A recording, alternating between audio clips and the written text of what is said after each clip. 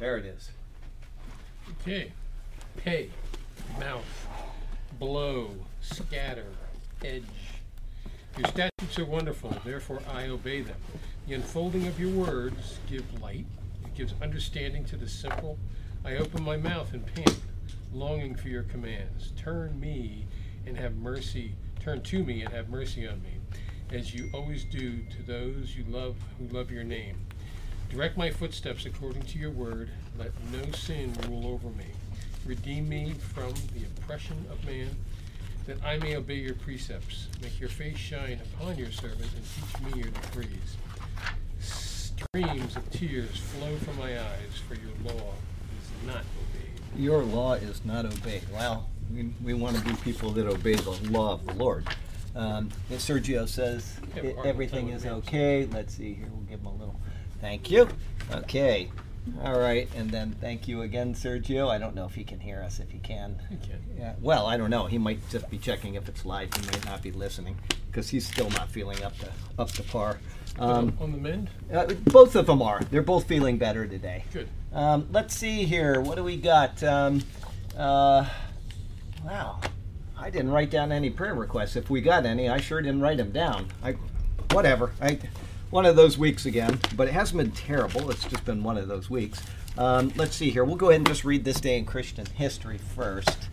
Hope this one is better than last week's. That was horrifying. Today must be what, the 7th? All day. All day. Okay. This day in Christian history, April 7th. All right. Got one more day there. Okay. How can one enter God's kingdom? On April 7th, AD 30, Jesus was in Jerusalem for the Feast of the Passover. Once again, they got the date wrong, but they're just writing a commentary. So, the first since he had begun his public ministry. Since he had been performing miracles, many people believed he was indeed the Messiah. But Jesus didn't trust them because he knew that they were just following him because of the miracles. That's in John 2. Then one dark evening while Jesus was still in Jerusalem, a sincere seeker came to him. His name was Nicodemus, a leader of the Pharisees, the legalist followers of the law of Moses, and a member of the Sanhedrin, Judaism's ruling body. When did he come to Jesus? At night. Nick at night. Okay? That's how you remember that. Teacher, he said, we all know that God has sent you to teach us. Your miraculous signs are proof enough that God is with you. Jesus replied, I assure you, unless you are born again, you can never see the kingdom of God. What do you mean? Exclaimed Nicodemus. How can an old man go back into his mother's womb and be born again? Jesus replied, the truth is, no one can enter the kingdom of God without being born of water and the Spirit. Humans can reproduce only human life, but the Holy Spirit gives new life from heaven. So don't be surprised at my statement that you must be born again. What do you mean? Nicodemus asked.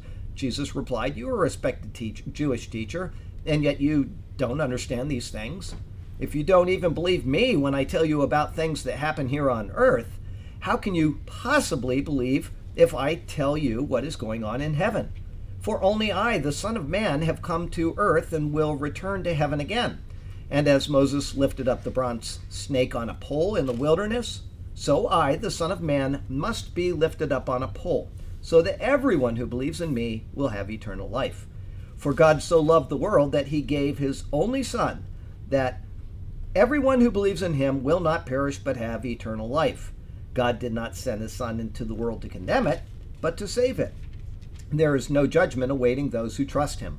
But those who do not trust him have already been judged for not believing in the only Son of God.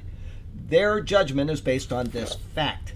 The light from heaven came into the world, but they loved the darkness more than the light, for their actions were evil.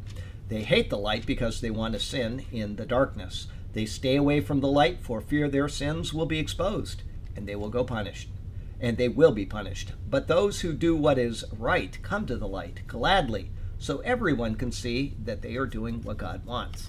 Nicodemus next appears in Scripture defending Jesus before the Pharisees. They asked, is there a single one of us rulers or Pharisees who believes in him? Nicodemus spoke up on his behalf. Is it legal to convict a man before he is given a hearing? He asked. The Pharisees suspected something in his question, replied, are you from Galilee too? Nicodemus is last seen following the crucifixion, bringing 75 pounds of embalming ointment to Jesus' tomb and then helping Joseph of Arimathea, another secret believer, prepare Jesus' body for burial. What does being born again mean to you? God gives eternal life to those who truly believe in Jesus, and the beginning of eternal life is what Jesus terms being born again. It is being born into God's family and becoming his child forever. Have you been born again? How do you know? To all who believed in him, John 1:12 and 13 says, and accepted him, he gave the right to become children of God. They are reborn. This is not a physical birth resulting from human passion or plan. This rebirth comes from God. Okay, whatever translation they use for this, because they do not cite it here, but it's incorrect to say, for God so loved the world that he gave his only son, that everyone who believes in him will not perish but have everlasting life. Why is that incorrect? What's that? Only begotten son. What does it say? And I think it's Exodus 4:22, I think. Israel is my firstborn son. And that's the doctrine of divine election, the second replacing the first. He's the only begotten son. Okay? But you've got Israel as my firstborn son. You've got the sons of God, B'nai Ha-Elohim in Job 1:6 and 2:1. You've got the sons of God throughout the Bible. So to say the one and only son, like the NIV, or his only son, as in this version here, is not correct. It is the only begotten. Okay, he is begotten of the Father. Okay, and that is what sets him apart. Very good. You get 2 points on your evaluation at the end of the class for that. Let's see here. What's that? No, I thought somebody said something. Okay, we got that, and we'll go ahead and open in prayer. Heavenly Father, we thank you. We thank you for the chance to come here and meet together. We're missing Burke Carrico. I pray that he's okay, because he had planned on being here, and it's a rainy day. We'll hope that he didn't get into some calamity or something, but just forgot. But whatever, Lord, we lift him up just in case, and anybody else that is not here right now that usually comes. We would pray that there's nothing that is affecting their getting here because of the rain or an accident or something. And if it is the case, we would pray that you would keep them safe or take care of them in whatever the situation is. Lord, we thank you for the class. We thank you for the chance to open your word and to share in it. What a wonderful and precious word it is. And we pray that it is handled correctly. And if something is said that is incorrect, please alert us to that, Lord. Your word is too precious to not handle with the greatest of care. We love you, we thank you, and we praise you, and we do so in Jesus' beautiful name. Amen. Okay, I kind of mentioned this at the beginning of the class. At the beginning of the service last week, or maybe it was the end of the service. And I had printed this off, and several people don't attend the church. Instead, they only come for the Bible class. So at the end of every sermon, I always give a gospel message explaining what the gospel is and how to appropriate it, and I change it up from time to time. But one of the things I quite often say is that the gospel is that Jesus died for our sins, he was buried, and he rose again according to Scripture. That's 1 Corinthians 15:3 and 4. That is what Paul says is the gospel. Okay, and then there are things that are associated with that, Romans 10:9 and 10, and so on. But one of the things I always say is that we are buried, or Christ was buried, and the picture is that he went into the grave with our sin, and he came out without our sin. And one of my friends emailed me after visiting, and he said, I've never really heard that. I'll read you what he said. And so this is just why I say this, and because I wouldn't just arbitrarily say something in the pulpit unless I had a reason for saying it. He said, you mentioned that Jesus took our sins with him into the grave. I guess I had never heard that stated before that I can remember. Normally, just thought our sins were nailed to the cross, and the Lord declared it is finished. Well, it is finished actually pertains to the law of Moses. He has finished the work that God set forth for him. The man who does the things of the law will live. And so he did the things of the law, and he will live. Okay, and through him we have life.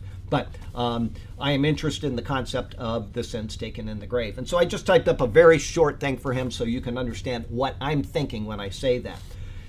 Okay, first, you heard the gospel. Christ died for our sins. Christ was buried. Christ rose again. My answer to him, it says that he became sin so that we could become the righteousness of God in him. That's 1 Corinthians 5:21. Okay? Or I'm sorry, 2 Corinthians 5:21. He was our sin bearer. Now, this all takes you back to the Old Testament, Leviticus chapter 16. That is where all the symbolism of the Day of Atonement, the sacrifice for our sins, the carrying away of our sins, the covering of our sins, all of it is dealt with in Leviticus 16. It is a great study. I think it was 3 sermons. It is well worth your time to watch those. But he was our sin bearer. They had a scapegoat known as the Azazel. They would have 2 goats. They'd draw lots, and then the lots would be chosen, and one would be a scapegoat. They would confess the sins of the wickedness of the people of Israel over it. That goat would be taken out into the wilderness and released, okay? And it was him carrying away the sins of the people. Then the other goat was the goat of sacrifice, the atoning sacrifice, and that one had, first the high priest would sacrifice for his own sins because he was not a sinless person, and then after that the goats, for the high priest, it was a bull. For the sins of the people, it was this second goat. And he would sacrifice, and he'd go in and he'd put the blood before the atonement cover, sprinkling it 7 times in front of it. Okay, anyway, so that's the scapegoat carries away the sins. The other one covers the sins. Every single picture, every single word in Leviticus 16, everything points to Jesus Christ. The high priest, the bull, as a matter of fact, the bull is right there in the very first sentence of the Bible. I won't get into that now, but the high priest, the sacrifice, the bull, it's all right there in the first sentence of the Bible. But the high priest is a picture of Christ. The scapegoat, the Azazel, is a picture of Christ. The person that takes the scapegoat out is a picture of Christ. The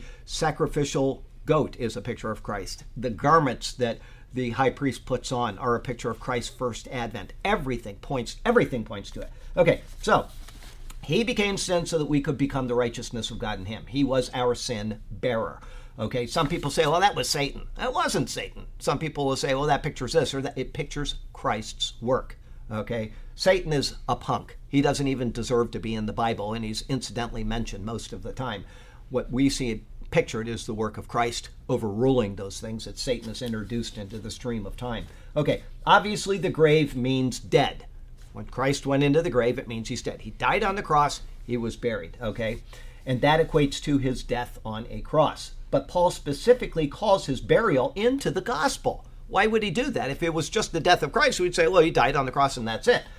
And then he goes further and says in Colossians 2:11 and 12, in him you were also circumcised. Speaking of you and I, circumcised, made without hands, by putting off the body of the sins of the flesh. Circumcision, the body of the sins of the flesh. It's cutting away the sin nature by the circumcision of Christ.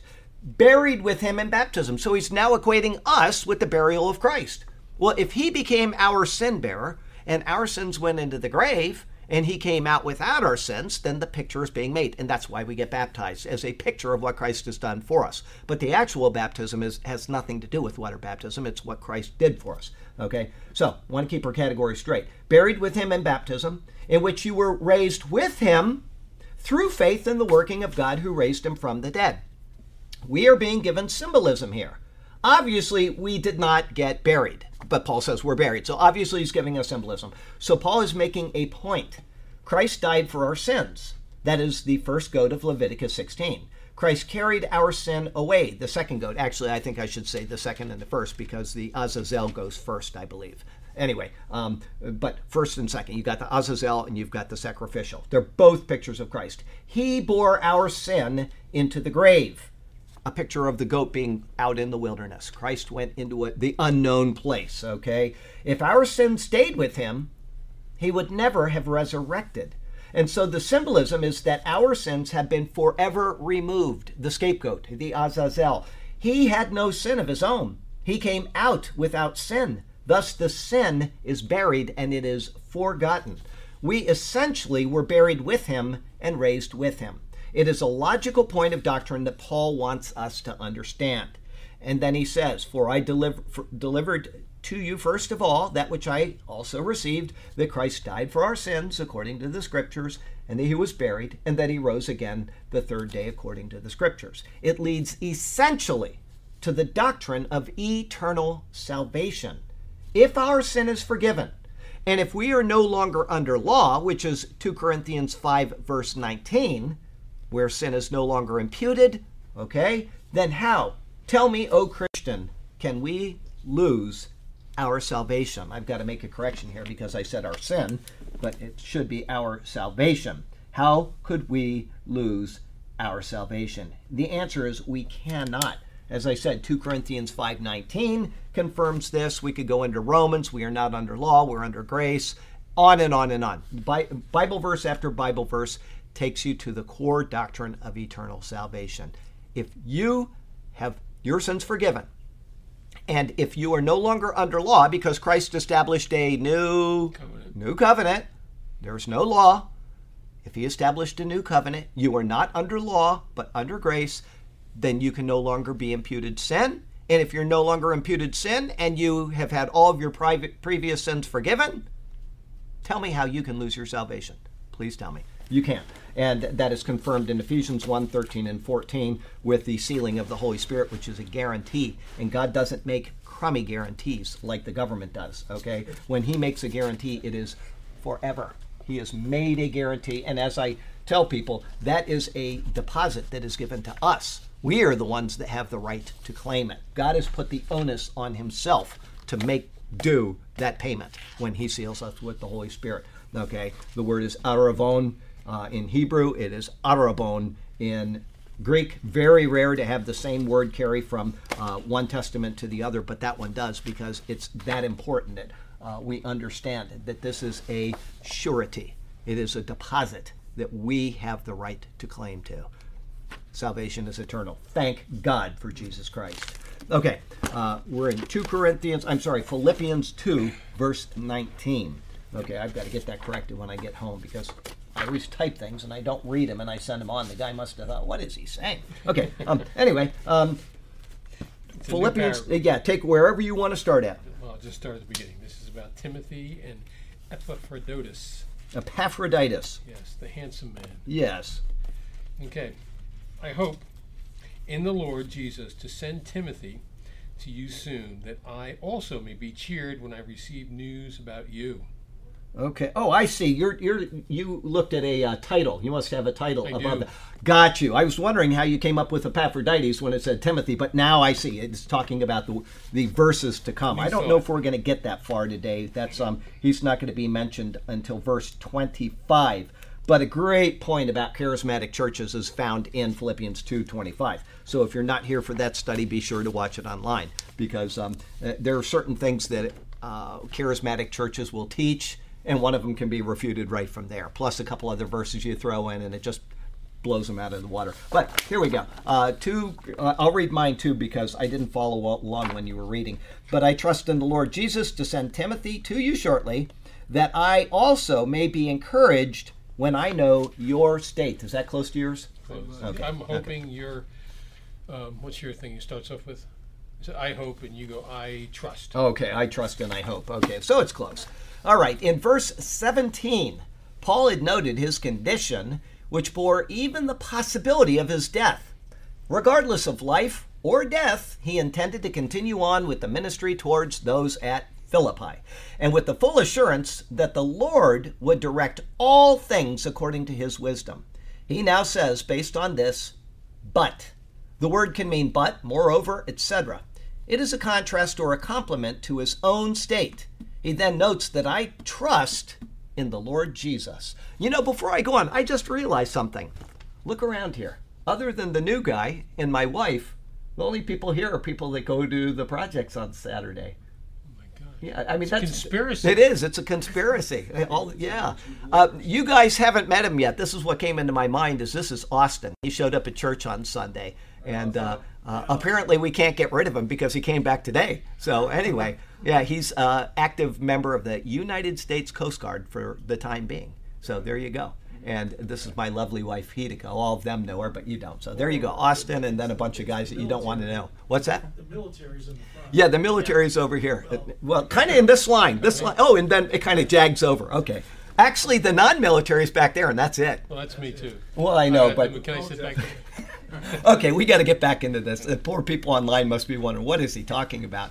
It's just, I saw Austin and I never introduced him, and I felt bad about that. So there we go. Okay, he now says but. The word can mean but, moreover, etc. It is a contrast or a complement to his own state.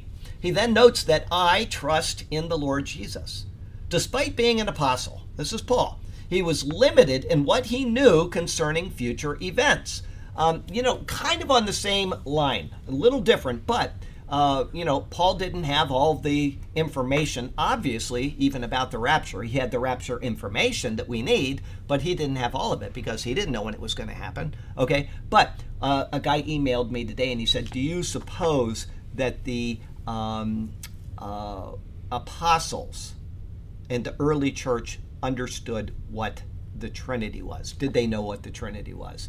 And it's a philosophical question. We can't get into other people's heads. But the first time that the term Trinity is mentioned, I believe he said, and I've never checked that, but he said it was Tertullian, which would have been a couple hundred years later. And that sounds about right, because theology has to be developed, okay? You can find the notion of a plurality within the Godhead, even in the Old Testament. 126 of Genesis. Oh, yeah, absolutely. 126 of Genesis, let us go down, okay, etc. So we have that. We also have the what? Make them in our image. Yeah, make them in our image, okay. We also have Zechariah, where it's almost obvious that there's a Trinity, where it says, the verse that says that they will look on him whom they pierced, and it goes to the first person all of a sudden, and the Spirit, all three are mentioned right in that one verse, okay? So if you were able to grasp that, you could say, well, there's something going on. But, being under the old covenant and being under the Lord, you would say, well, I better not give that idea out, because if I do, I'll get stoned, right? Because it's just, but you could infer that from the Old Testament. It is inferable, okay? And then even if the apostles, and probably the one that had the most understanding of this would be Paul, okay? The other ones may not have quite grasped it yet. But Paul, the way he writes things, it is clear enough that there is at least an appreciation that God is Father, God is Son, and God is Holy Spirit. Okay, he may not say it directly, but there is an appreciation of it in his writing.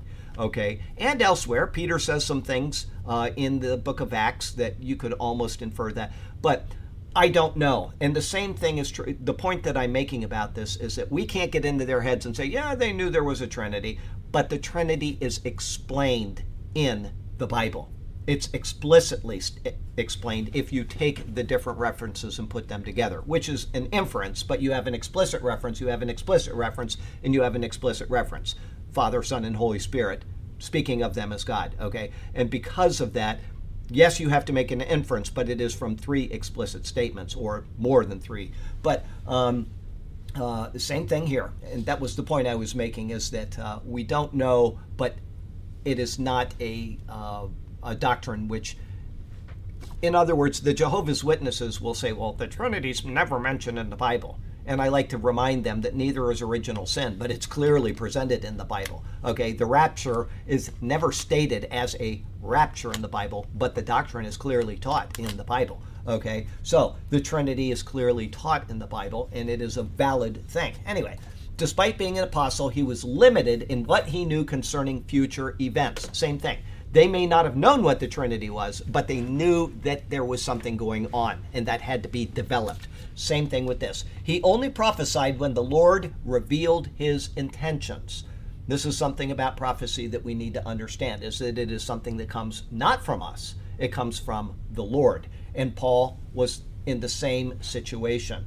Other than that, he remained dependent on the Lord's ability to take care of future events as they would come to pass. He trusted in that notion. For now, his trust in the Lord was that he would be able to send Timothy with you shortly. Again and again and again, you'll see Paul calling into question the timing of events, whether he will do something, whether somebody will show up. He didn't know, okay? He was not a person that had a glass ball in front of him that showed him everything that's going to happen, okay? When the Lord wanted him to know something, the Lord would reveal it to him. Other than that, he's just like you and me. And as I said, you're going to find out that is true about Epaphroditus coming up soon as well. But Paul's words do not mean that he was not inspired, because the reason why I'm harping on this is because people will say, well, see, Paul didn't know this. Paul didn't know that. How can his words be inspired? Just because somebody doesn't know something does not mean that his words are not inspired. Jeremiah didn't know things, and yet later we find out that the words of Jeremiah actually came true, even though he didn't know what was going on in the process. Okay? So, the point is that you don't have to know everything to have your words inspired of the Lord. Okay? This is important. All right? It is of note that he speaks of Timothy in the third person, even though the opening to the epistle stated Paul and Timothy, bondservants of Jesus Christ. They were both there. They both opened the epistle according to Paul's words. Though they were together as greeters in the opening salutation, the words of the epistles belong to Paul alone. Only his words are of divine inspiration for the doctrinal matters of the epistle. Okay? His intent in sending Timothy was that his words, that I also may be encouraged when I know your state. He is writing the epistle as an encouragement to them. In sending Timothy, he would then hear about them and receive the same encouragement. It appears from this that Timothy did not carry the letter, but would only be sent at a later date. So the letter is going to make it to him. Somebody's going to be the person that, what do you call it? The scribe writes it down for Paul. Somebody carries it. What's the word when you have somebody carry well, I guess messenger, right? That's not the word I'm thinking of. Courier, thank you. That's courier. Courier and Ives. Isn't that what is that? Courier and Ives. Fancy what? Christmas. I just knew courier, so it has nothing to do with letters. Okay. Anyway, it just came to mind. Okay, so you have the courier, and then eventually Timothy will go. So you can infer that Timothy is not the courier of the letter. Okay, so where was that third person? He's sending Timothy, that also I may be encouraged to know your state. He's writing the epistle as an encouragement to them. I said that. Okay, yeah, it appears from this that Timothy did not carry the letter, but would only be sent at a later date. The sequence of events, when compared to Acts chapter 16, shows the possibility of the events as laid out in the epistle to be inferred from both. In other words, the two books stand alone, and one was certainly not copied off another, as deniers of the Bible claim. Rather, they are independent accounts which sew together seamlessly, but with a precision that avoids any chance that they were intentionally manipulated in order to simply have one confirm the other. In other words, people will say, well, see, this is obviously somebody wrote this, they looked at the book of Acts and they wrote this letter out, or vice versa. They read Paul's letter and then they went and they wrote out the book of Acts. People like to just tear apart the Bible for any reason, and that is untrue. If you look at how things are written, there's different information, there are different things that occur, but the sequence of events is always correct. Okay, so we know that what is said in the book of Acts is inspired. We know that what Paul says is inspired. We don't need to worry about people that are trying to tear apart the word of God continuously. Okay, so I'll read that again. Rather, they are independent accounts which sew together seamlessly, but with a precision that avoids any chance that they were intentionally manipulated in order to simply have one confirm another. Now, speaking about the book of Acts, we started Acts 7, was that today or yesterday? Anyway, we started Acts chapter 7 today. And I'm just so enjoying it. I'm 14 days ahead of you guys because I type the commentaries 14 days in advance. But when I send them out, I've already gone through it twice because I typed it and then I go ahead and review it. And then there's Joey. Thank you, Joey. This lady up north, she's always checking things for me, and she's always finding things that are she does a great job. Anyway, I want to thank her for what she helped me with, especially this morning. But with that, we also, I send them off to two other guys as well. One guy in New Jersey and one guy in Maryland, and they also check for errors, and they all have their own independent things that they find, and it's a big help. But I am really, really enjoying Stefan's speech in Acts. You kind of read through it, and it's just a narrative. But when you read it and you do a study on it, wow, it's what a great thing so far. The first 14 verses. So, and it's 52 verses long, so it's going to take a while to get through it. Or his verses are 52 verses, so it's probably 54 total or something. But If you want to start reading the Daily X commentary, now is a good time to do it because wow, it's just wonderful. Anyway, and just so you know, that's where these come from. I wrote commentaries on the New Testament, and so that's why I'm reading this. I'm not reading somebody else's notes, Okay. but I typed this probably 8 years ago or something. Anyway, life application. Getting a note or a word of encouragement out of the blue is a wonderful thing to receive. Take time to pen a note, make a post, or give a call to someone that hasn't heard from you in a while, okay? It's something I try to do. I try to write letters. You know, I'm not on social media. Once I left that, I left it forever. And emails are so impersonal. I mean, you do 10,000 emails a day, and it's just back and forth. But, you know, I try to write people, especially when I'm grateful to them for something. And, you know, it's kind of a lost art in the world. One thing that's definitely a lost art is cursive writing. You know what? They don't even teach it anymore. But I got to tell you how easy it was to learn cursive and to be able to write these letters. Now I write everything in bold, in standard, whatever you call it, just clear face, because people can't read cursive anymore. It's so sad. Wow, because what a gift that was, learning cursive and being able to write that. But, oh well, once again, whatever. Okay, we're in 220. So we are.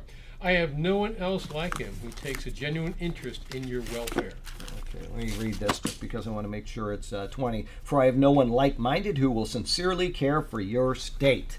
Okay, same general idea. Okay, the word translated as for is referring back to the previous verse and its content. But I trust in the Lord Jesus to send Timothy to you shortly, that I also may be encouraged when I know your state.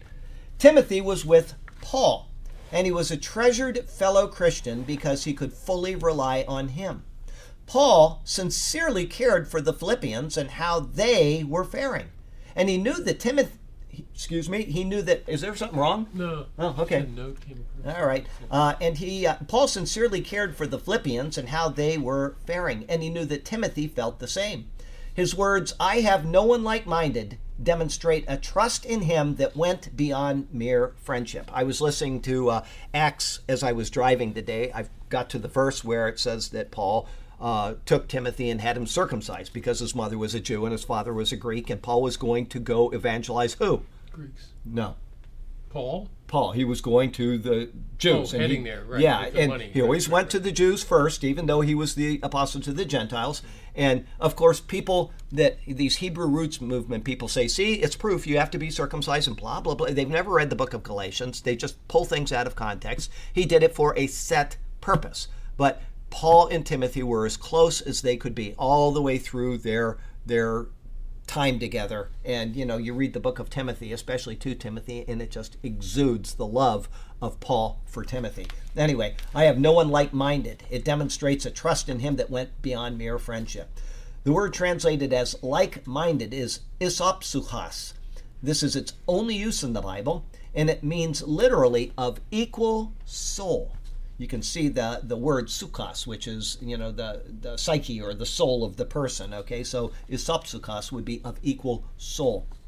Timothy would have care and concern for those in Philippi in the same spirit-produced manner as Paul would have. And that's why he's sending him, because he knows that he can trust Timothy to treat the people there just as Paul would have himself.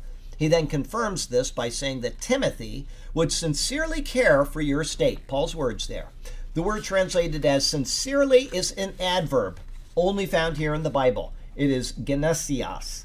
It signifies genuinely or truly. There would be nothing false in his dealings. His intent was not profit or fame, but the care of others.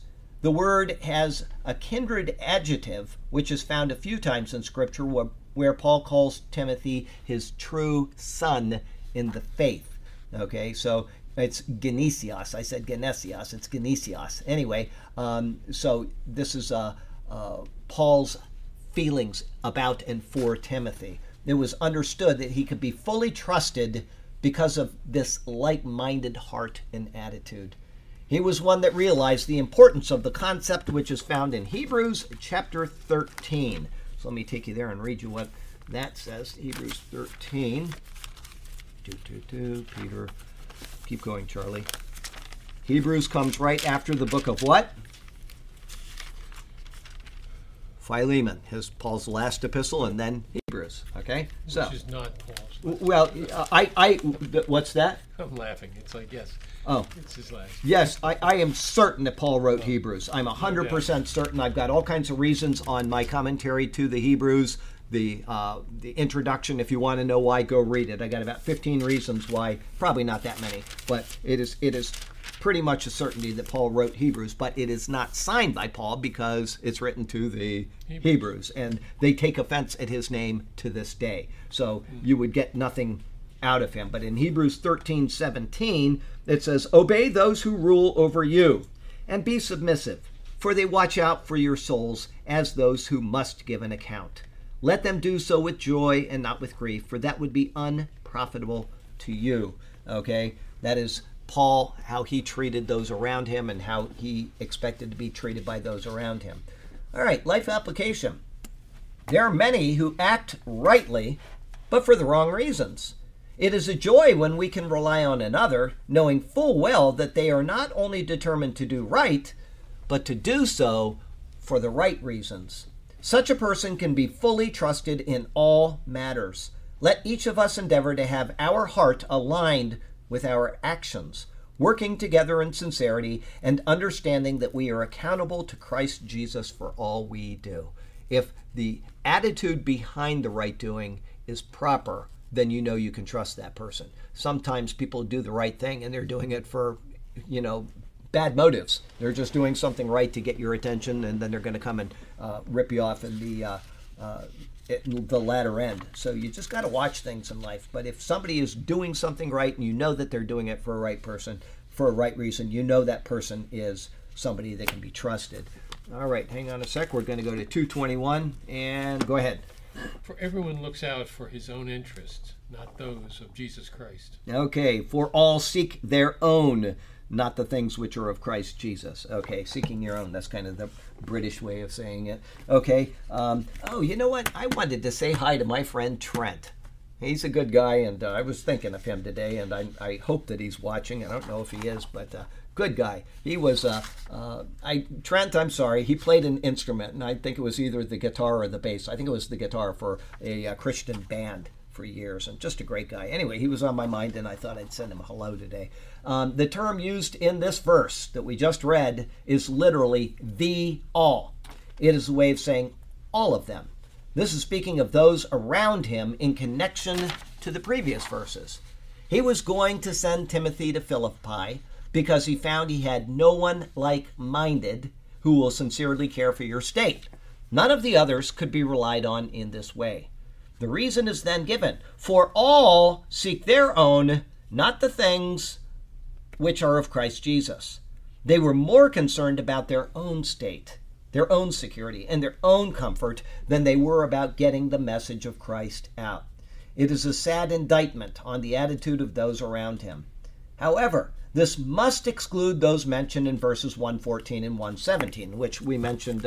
It's been a couple weeks since we were in chapter 1, but I'm in the wrong book too. It helps to be in the right one. 114 and 17, it says, "And most of the brethren in the Lord, having become confident by my chains, are much more bold to speak the word without fear." And then verse 17, "But the latter out of love, knowing that I am appointed for the defense of the gospel." So he's not saying everybody or all in the absolute sense. He's just making a point that people are seeking their own and not the things of Christ Jesus. They had become confident and were emboldened to speak without fear, the people I just mentioned in chapter 1. Therefore, this cannot be an all-encompassing statement, but one to be taken generally. And more, what Timothy was asked to do was something that a person without specific obligations could do. Others who may have been just as reliable would simply not be able to. The words do not indicate this, but they must be read into it based on his previous comments. Okay? In other words, you may be willing to do something for somebody and you just can't do it. You don't have time to do it. You don't have the resources to do it, whatever. Okay? But it doesn't mean you're unwilling to do it. I try my best to expend myself for people if I can.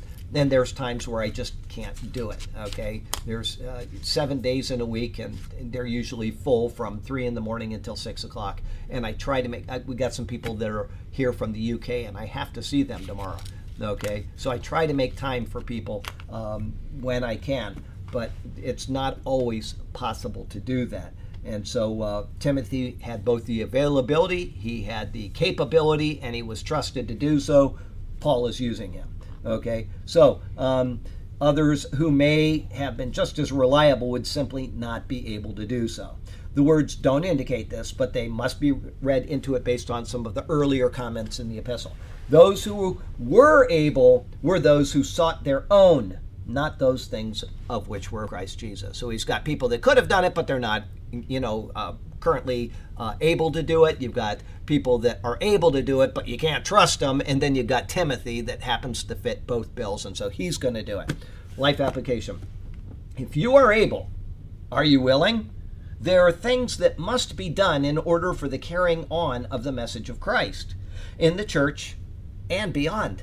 In some cases, it is not reasonable to ask someone with obligations to carry on a specific task. However, they are probably able to help pay for the task. A church without people to give cannot continue. Let each of us consider how we will help with the needs of our churches, missionaries, congregants, and so on. If there is a need, we try to meet it, but if you can't meet it in one way, you try to help in another. That's, what we need to do. And like I said, I'll read it again. A church without people to give, it doesn't mean money, it means in whatever way. If they're not able to give, then that church cannot continue. And a missionary that's over in Papua New Guinea telling people about Jesus and translating the Bible into a language that never existed in writing until he developed that language cannot continue doing it unless people are there to support him. That's all there is to it. And we've got Ray and Jess Willett over in Papua New Guinea right now. And they are there. They are, right now they're in the middle of taking care of everybody else's burdens. I mean, the guy, he goes there to do one thing and they've got him doing everything else. But eventually he is going to be going out into a very remote area where there are no English-speaking people, and he had to learn the native language of Papua New Guinea, and then when he gets there, he's got to learn their dialect because there's like 600 different dialects or some 300 dialects on this island, and so he's got to learn that. And then if they do not have a written system of writing, which is possible, if they don't, because this is what Wycliffe does, is they go around the world, and if they don't have a written language, they develop one. Does anybody know where the Cyrillic alphabet came from? Does anybody know what the Cyrillic alphabet is? That's the alphabet of Russia and Ukraine and Slovakia. That's called the Cyrillic alphabet. Some people call it Cyrillic. It's Cyrillic. Okay, that came from two people, Methodius and Kirill was his name. Okay, and they were people that went to evangelize the Slavic peoples north of them. And so when they got there, these people didn't have an alphabet. And so what did Kirill do? And his brother Methodius, but it's named after Kirill. He developed the Cyrillic alphabet. He took the Greek language and he developed it into what we now have millions, hundreds of millions of people use, because these people wanted them to know Jesus. And that's why we have a Cyrillic alphabet. And there are alphabets all over the world that are just like that. They were developed by missionaries. And they say, our alphabet will not adapt to this language. And so what they do is they figure out a written system that will be understandable to those people, and that becomes their alphabet. And they use that alphabet and they start to translate the scriptures. Usually they'll start with something simple like the book of Mark. Small, short, it's understandable in almost every mind on the planet, although there are parts of even the gospel that are, I'll tell you about that in a second, but they will go in there and they'll translate Mark, and then they'll start doing the greater New Testament. They'll try to get in the epistles quickly so that there's an understanding of what Christ did. And then eventually somebody, because they're dead by now, because it's such a long process, somebody will come along and do the Old Testament, okay? Or some people can actually spend enough of their life to do the whole thing. But one of the things that when I went to Wycliffe, because I was going to be a translator with Wycliffe, is that during one of the briefings, they said that there was a culture that they came across that they really had to figure out how are they going to teach the proper message about what Judas did. Because in their culture, in this culture, it was somewhere in Southeast Asia, one of these island areas. In this culture, it was considered most honorable to be deceitful, like Judas was. And so they could not use the example the way the Bible did, because it wouldn't have had any relevance. And they would have thought, well, look at what this guy has done isn't wrong. And when I heard that, I thought, that is such a foreign concept, that you do something deceitful and it's considered normal. But that's the way that they operated things. Well, I won't. I was going to make a comparison to one of the cultures I dealt with overseas, but I won't. A lot of underhanded stuff, and it's not overtly like that culture. But boy, I'm telling you what, they're always doing something. There's never a direct dealing with people in this one culture I dealt with. Never. It's always, we're going to reach around you and get in your back pocket while we're talking to your face. Everybody. It was just the most common thing. So anyway, won't get into that right now. But okay, so there you go. You said something too about the island. Yeah. That there were so many dialects in Ireland. Their island is about the size of all the southern states put together. Yeah, it's a big island. That's like right. And the funny thing is, that island, Papua New Guinea, was a base during World War II. There was war going on all over that island, and yet there are still people that they have no communication with people at all in the outside world. So it's a real challenge, and Ray and Jess are out there doing their thing, and I'm so proud of them. Just wonderful people. Anyway, we'll go on. 2:22. But you know that Timothy has proved himself, because as a son with his father, he has served with me in the work of the gospel. Okay, this is almost the same, but it leaves off two words. But his proven character, that as a son with his father, he served me in the gospel. Okay, so they added in the work. All right, and I don't know which is right from the Greek. I'm not going to check it right now. But okay, Paul now issues a hearty commendation and a heartfelt note of approval upon his son in the faith. Still speaking of Timothy, he says, but you know his proven character. Those at Philippi were already aware of him and his faithfulness to the gospel message. The verse proves that Timothy did, in fact, travel with Paul to Philippi. While there, they saw his conduct, both towards the gospel itself and towards Paul. Thus, Paul says that as a son with his father. This is the close relationship that he had with Timothy, one which permeates his writings. As noted above, he considered him a true son in the faith. That's 1 Timothy 1:2. The word he uses is an endearing one, teknon. It emphasizes a childlike but not childish approach towards his father. The 1 John, he says, my little children. He uses that term a lot, my dear little children, my little children, and that's the word teknia, which literally means little children. And that's what Paul uses, a form of that word here, teknon, to go ahead and indicate he is childlike, but not childish. Okay? He looks at the gospel with these eyes of amazement, but he doesn't look at it as a goofy thing, in other words, or whatever. Okay? Childlike, but not childish. He has an approach towards his father, and especially towards his heavenly Father. For this reason, Paul then makes an apparent break in the sentence by saying, he served with me in the gospel. First, he equates him as a son with his father, and then he diminishes his own position and says that he served with me. So not only is he like a son to him, but he's also almost like a brother or an equal, comparable in the message of the gospel.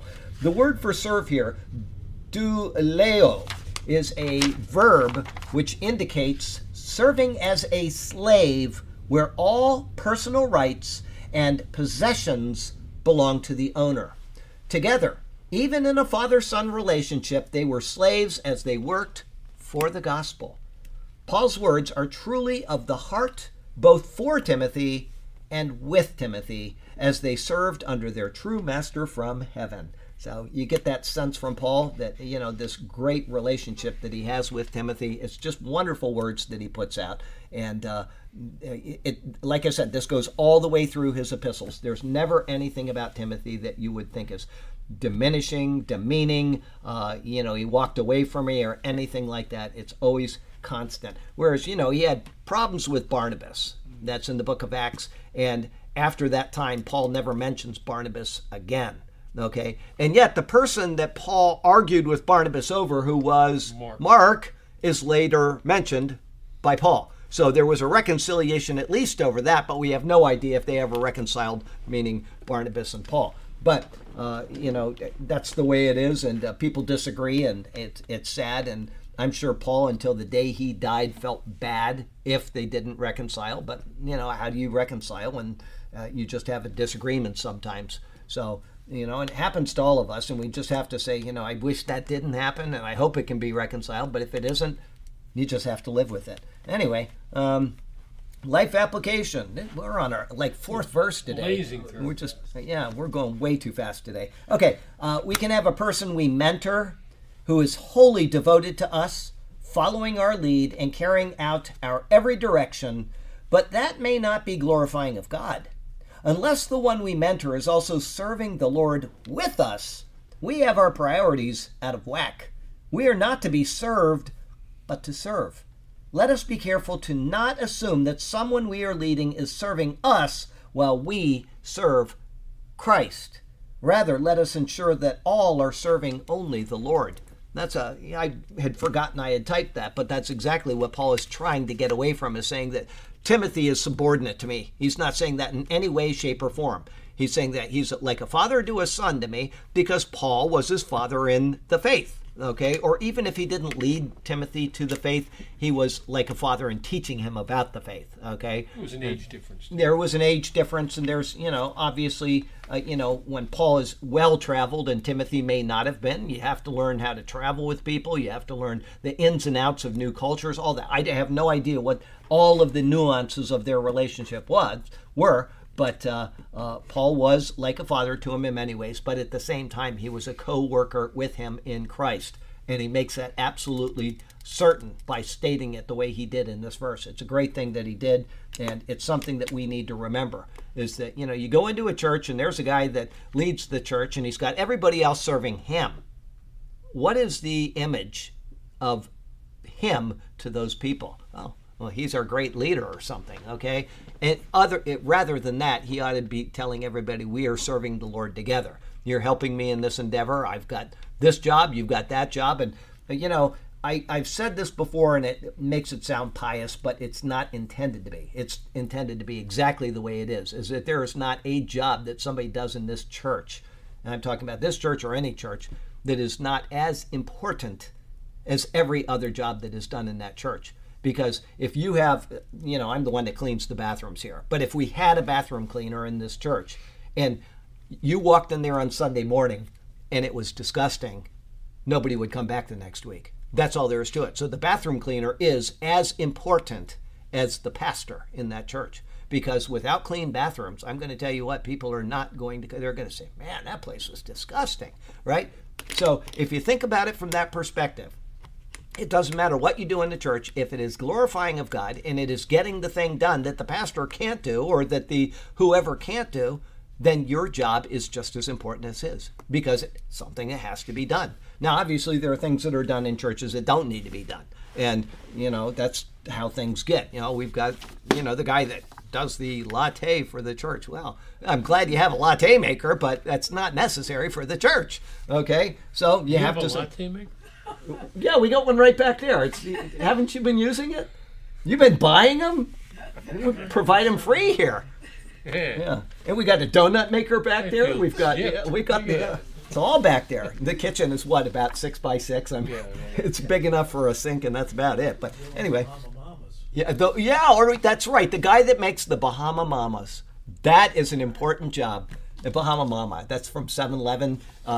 There's a big hot dog. He had a look on his face. I knew he didn't know what it was.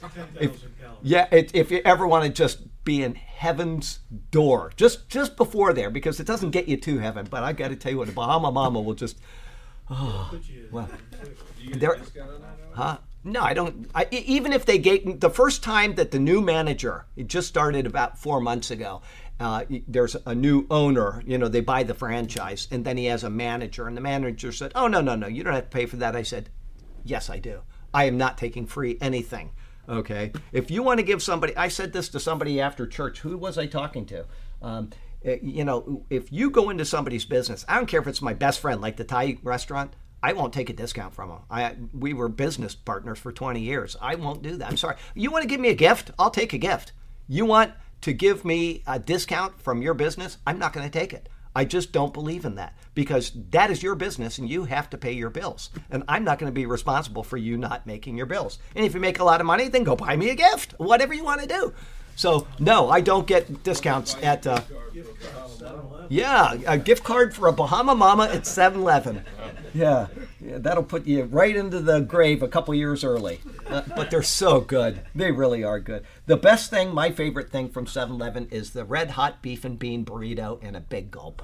You want the afternoon stomach ache. That is it. I love that. That's my favorite. Okay, we got to go on. 223. I hope, therefore, to send him as soon as I see how things go with me. Therefore, I hope to send him at once, as soon as I see how it goes with me. So they just kind of did a little change up and a little. Okay. The reason why we do this, seeing as how Austin is new here, I just want people to hear variations. That's NIV. From the NIV. That's the Alexandrian text. This is the New King James. It's from the Byzantine text. There are going to be differences. Sometimes a verse may actually be missing from one of the texts, and we'll talk about that, etc. But I just want people to know the difference of what's going on, and also to see a lot of things come down to translators' preference. They have a right to translate the Bible the way that they feel will be most accommodating for the people that they are translating for. Okay, and there are different views on Bible translation. You've got a literal translation. It's this says this, I'm saying this.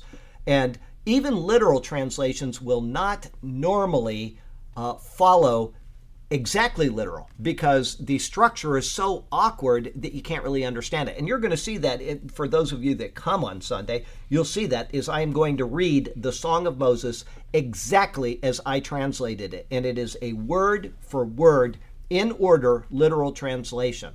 Okay, I do add in a couple of words. I'll put them in brackets or in italics, which I inserted simply because it would make no sense without them.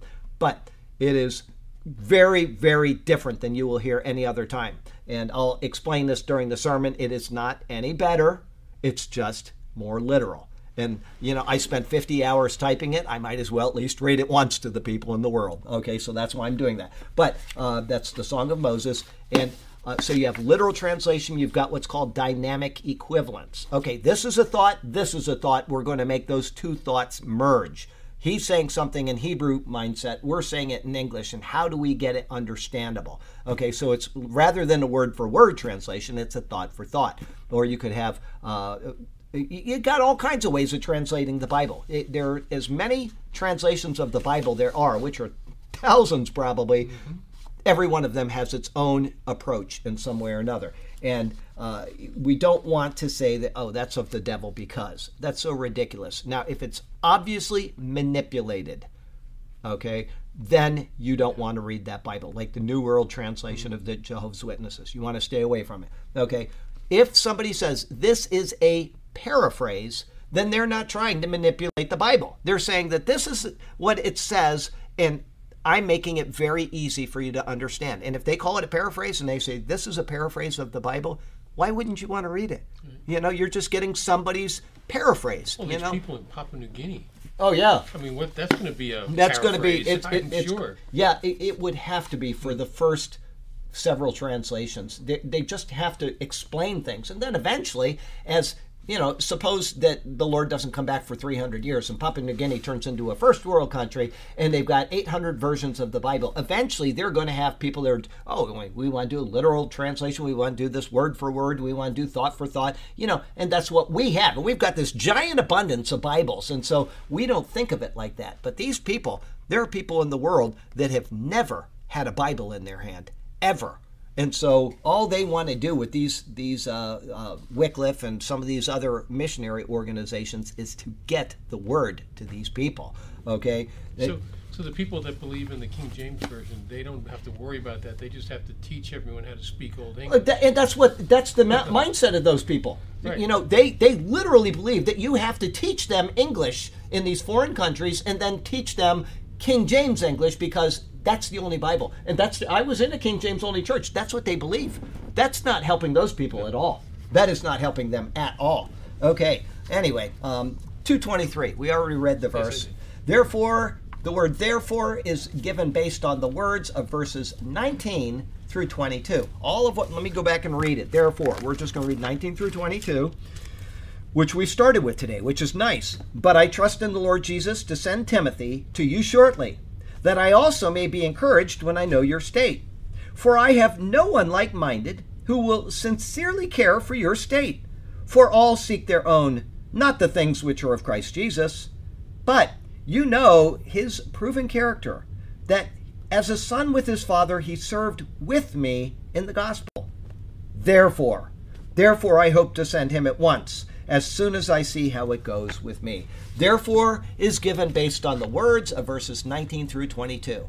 First, it is connected to Paul's desire to know the state of those in Philippi. Secondly, it concerns the notable character of Timothy, who was being sent for that very task. Because of his proven character, Timothy's, and because of his faithful service in the gospel, Paul hoped to send him without any delay, with the exception of waiting to see how it goes with me. Paul's words again. He was awaiting notice of his state as a prisoner. Remember that Philippians is one of the prison epistles. Paul is sitting in prison as he is writing these words to us. Would he be released? Would he be confined longer? Would he face the executioner? These things needed to be determined. And once that was known, then Timothy would be dispatched as a follow-up to this letter. As we can see, the letter of Paul was to be sent immediately. To him, the matter of doctrine and harmony within the congregation was of paramount importance. Okay? Let me yes. Such should always be the case. I was just about to say that. I was going to stop and here. That's my next words. Such should always be the case. The first thing that we are to do with a person is to tell them about Jesus and get them saved. Okay? That doesn't have to happen in a church. That can happen at the grocery store. It can happen at, the Longhorn Steakhouse. It can happen out on the beach. You just have to tell people about Jesus. Okay? When they know about Jesus, the next thing that becomes primary importance in their life is doctrine. That is what we would call becoming a disciple. And that's what Jesus commanded. Okay? One of the things, I know I've said this before, but I'm going to repeat it again anyway. One of the things that the stupidest, I hate to use that word and demean people, but I can't think of anything more ridiculous than this, is people that say Billy Graham was a bad person because he didn't disciple the people that he evangelized. That wasn't his job. Billy Graham was a what? Evangelist. That's why he evangelized. He went out and he evangelized. Okay? And then what would he do? He'd say, if you have any questions, we have literature. Write to this address. You heard him, he'd say it every time. We'll send you any literature we can. And call this number and we'll get this to you. And he also said, be sure to go to church on Sunday. And I had a guy get mad at me one time because he didn't say to go to an independent fundamental Baptist church. And I said, what? There might not even be an independent fundamental Baptist church, and I probably wouldn't want to go to it anyway because they're going King James only. People will find every reason to tear another human being apart. Now, I'm not saying that Billy Graham didn't make mistakes, and he didn't do things, especially when he got older, which were not crazy, okay? But he was an evangelist first and foremost, and he brought millions and millions of people to Jesus. When you have done that, then you complain about his ministry, okay? But until then, just anyway, that's one of the things that just really drives me crazy is when somebody says something like that. But it is our job in the church. This is our job. This person has met Jesus somehow, maybe in the church, but maybe not. He has come to the church. The most important job that we can give him isn't to welcome him in and give him a pamphlet about the church and tell him all the things that the church does downtown. That's not important. What is important is doctrine. It is, to him, the matter of doctrine and harmony within the congregation was of paramount importance. If you have a church that does not have harmony, you will not have a church very long. It'll be divided and you'll have two churches. That's what's going to happen. Okay, the second thing is that doctrine. And I put doctrine before harmony because if you don't have sound doctrine, you can have all the harmony in the world and you are a failed church. Doctrine matters, because if you don't have proper doctrine, the next person is never going to get saved. You can sit comfortable in your salvation, and the next person is going to be told something incorrect. He's going to believe in a false Jesus, because yes, there are false Jesuses. Galatians 1, 6 through 9, okay? They're false gospels, and that person will not be saved. Doctrine is that important, okay? So, doctrine, harmony within the congregation, such should always be the case. We should count on our own state as of less importance than that of others who are facing doctrinal error or conflict in Christ. Okay, very, very important. Mom just came to mind. She has not showed up, which means that she probably stayed home because it's raining. I hope she's okay too. Now that's 4 people I'm thinking of right now that haven't showed up that are normally here. And so when we get home, please call Mom, make sure she's okay, okay? Will you do that? Remind me, or I'll call her, whatever. But I'll get home and I'll get busy and I'll forget. So just make sure she's all right. Let's see here. I can't do that at the beginning of the class because she never shows up on time, so I have to wait. And, you know. I thought I saw her walk by before. She probably did. You went to a bar. We'll hope not. Okay. She might have gone down to Shaner's to get some pizza. I'm skipping class today. Okay, let's see here. Life application. I can't believe we've done, I think, 4 verses today. Wow. Cranking along. Yeah, but my comments on them are very short because they're just short little, you know. Life application. Excuse me. Life application. Let us continually magnify the Lord and His Word in all that we say and do. We should never withhold that which will build up others for our own personal reasons. In all things, which I fail at all the time. I fail at building people up. I get angry with people and they get angry with me, and then there's division, and you know, it's hard. You just disagree with people and it's hard to get over things. Paul and Barnabas, there you go, perfect example. In all things, let God be magnified first and foremost. These are standards. I'm glad to read these because I type these things and it's what I feel at the time, and I come back and I say I should still be feeling this way, you know, how many years later, because it's important. All right, 224. Let me turn there first. Just make sure that I've got a bug in my throat here. 224, please. And I am confident in the Lord that I myself will come soon. Okay. But I see that must be a bad person that translated that. This one says shortly instead of soon. But I trust in the Lord that I myself shall also come shortly. I'm making a joke there, folks. I know that. Yeah, obviously. Okay. I know. There are people that they come up with every possible reason for making things bad in life. You can have the most wonderful, beautiful treasure called the Bible. It can tell you the most wonderful message in the whole world, that Jesus came to die for our sins. And then somebody's there just to tear it apart 5 minutes later. All right, Paul had just previously indicated that it was his hope to send Timothy to him immediately, and at a time when he had determined his own fate. Now he continues with this thought with the word, but. It is less of a contrast than it is a complement to what he just said. For this reason, it is often translated as and instead of but. What does yours say, and or but? Mine says 24. and. And, okay. Often translated as and instead of but. But sometimes you can have a but and it still gives the contrast properly. Okay? So, and just like in the English, we have the Greek, and there can be a word that can mean 5 different things. Okay, I'm talking about a preposition like that. And you have to decide which it is. In the Hebrew, you're reading the Old Testament, and it'll say, then Moses said this, and then, but Moses did that. And then it'll say, and Moses did this. And you got all these different things. You read the book of Deuteronomy, you'll say every one of them, and every single one of them is the same prefix on a word. Ve. Okay? It means and. And so now you have to determine, does it mean then? Does it mean and sometimes you can go through a Bible translation, you can say that is absolutely incorrect. They said then, and it is not happening after. It's a point that's being introduced, but it came before. Okay? So you can't just assume that a translation is right, and in the Hebrew it's more difficult because they're all the same preposition. Always. Ve. And, but, then, okay? Now, there are other prepositions. You've got from, and you've got to, and etc. But even those would be translated differently, all right? So it's not an easy thing to say, well, this is right and this is wrong. You actually have to sometimes study the entire context just to get that one that one thing that just is attached to the beginning of a word. It's not really its own word in the Hebrew, and. Ve is a word, I mean, it means and, but it is always attached to that word, so it's considered one word. It's not an easy thing, so be, kind. Be kind to translators until you know that something is actually wrong. And if it is, then make a note in your Bible. This should be this instead of this. Okay, anyway, his next words, I trust, show that he has expectations which he feels confident will come about.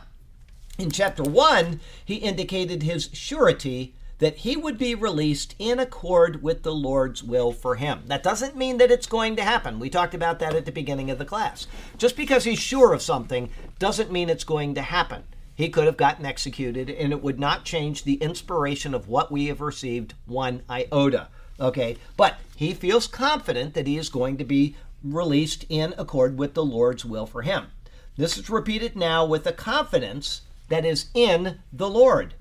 The tenor of his words shows that his state of confidence, not just in this matter, but in his every single thought, was in complete harmony with his faith in the Lord. Okay? As surrounded by the air he needed to breathe, so he was surrounded in his surety of the Lord's presence around him and guiding him. This is how Paul lived. It's the way we should live. Each and every one of us should live just as Paul does.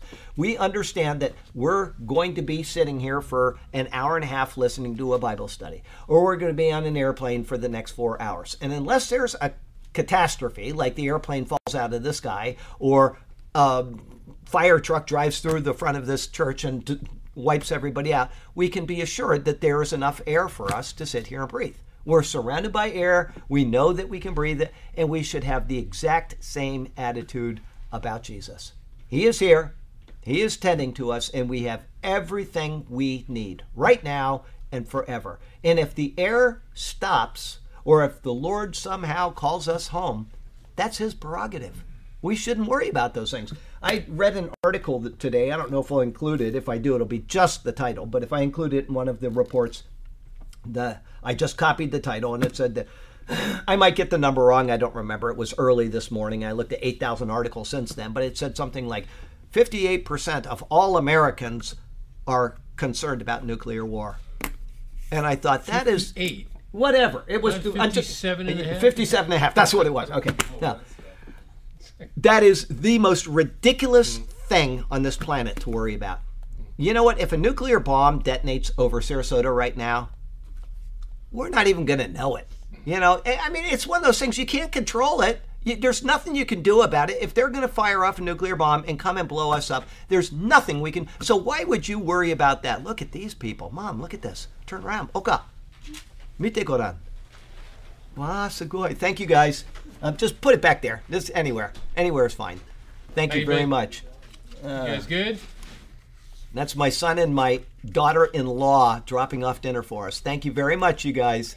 We love you. Have a nice night. All right. They had the day off together. How nice is that? Okay. So, yeah, you don't worry about if there's going to be a nuclear bomb. What does Jesus say? Or Paul? You know, both of them. They give you the sense that don't worry about anything. Jesus says, the Lord feeds the sparrow. Right. Why would you worry about tomorrow? Tomorrow's got its own care. So he feeds the sparrows. You're worth many sparrows, okay? Let's stick with Philippians. Do not be anxious about anything. Yeah, right at the end of Philippians. Be anxious for nothing. If you're going to worry about what's going to happen with your bank account, or and I'm not saying to not be prudent. That's not what I'm saying. I'm saying that if somebody came and stole all your money out of your bank account tomorrow, why would you worry about that today? Are you going to lay in bed and worry about that? If it doesn't happen, then you worried for nothing. And if it does happen, then you've got to take the action anyway. If you worry about, I'm going on a trip tomorrow. What if the tire goes flat? Well, it's good to have your tires checked before you go. But if everything is normal, you have no control over what's going to happen on the highway. Okay? So worrying is one of those things that we should not allow to happen under 99.9% of the circumstances. The other 0.1% we shouldn't allow to happen either. Okay? So where are we? I trust his expectation, which he feels. I read that. Yes. I'm going to read this again. Finally, his trust in the Lord was a confidence that I myself shall also come shortly. his decision was to send Timothy. It was to be carried out as soon as word concerning him was given. It would be as if a runner was sent with news from the battle lines ahead of the returning army. After that, and as quickly as his affairs could be set in order, he intended to follow after Timothy to join the brothers at Philippi. All of that was conditional on his, am I going to be released from prison? And he says, I'm sure the Lord is going to want this. And why would he say that? Because he knows that he hasn't finished his race. He knows that there's more doctrine he needs to get out to people. He knows that there are churches that need to be established or to be confirmed, built up. And so he has this sense about him. It doesn't mean it's going to happen, but he has a sense about him. Now, when you read 2 Timothy, what does he say? I have run my race. He knows that the end is there. He doesn't have that same attitude anymore. He says, I've done what I've done. I'm done with the job that the Lord has asked me to do. I've been faithful to it. And now, whatever the Lord wants, that's what's going to happen. Okay? But here he has a sense that it's not going to be the case, and it wasn't. He continued on. It could also be that Timothy would be told to visit other churches, quickly carrying the message of Paul's release from one to another. In time, he would make a slower and longer visit to each of the churches. Thus, Timothy's visit would be one of exciting news and comfort. Paul's visit would be of fellowship and more comfort. So this is, what you see in the book of Acts, and this is what is speculating right now from Paul's mind. His words in these verses are rather similar to those found in 1 Corinthians chapter 4. He says there, for this reason, I have sent Timothy to you, who is my beloved and faithful son in the Lord, who will remind you of my ways in Christ, as I teach everywhere in every church. And then it skips a couple. I'm going to skip verse 18, and it goes down to verse 19, but I will come to you shortly if the Lord wills. So very consistent in the way he handles his words concerning things. And he says, if the Lord wills, which is something that James says we are to do, because if you don't, then you're sinning. Okay, where does he say that? I think it's James 3. I could be wrong. What book of the Bible is James? Is it the 63rd? Is it the 92nd? Anybody? Is it the 54th? Okay, you're all in trouble. Nobody memorized that. It's the one after Hebrews. That's absolutely right. The 54th book of the Bible. Okay, let's see here. James, and he says, works. Let me see if I can find that. Guilty of all. What profit? James 3. Hypocrisy. Draw near to God and judge one another. Here it is. I'm sorry. It's James chapter 4. And I'll just start with verse 13. Come now, you who say today or tomorrow, we will go to such and such a city, spend a year there, buy and sell and make a profit. Whereas you do not know what will happen tomorrow. For what is your life? It is even a vapor that appears for a little time and then vanishes away. Instead, you ought to say, if the Lord wills, we shall live and do this or that. But now you boast in your arrogance. All such boasting is evil. Therefore, to him who knows to do good and does not do it, to him it is sin. Okay? Now, what does that tell you about 2 Corinthians 5:19? We are not being imputed sin, because if we were, every one of us would lose our salvation today. Okay? He says that. If you do something, it's evil, and to him, if you don't do it and you know to do it, how many of us say that every time we say, I'm going to go do this or I'm going to do that? Do you include the Lord every time, if the Lord wills?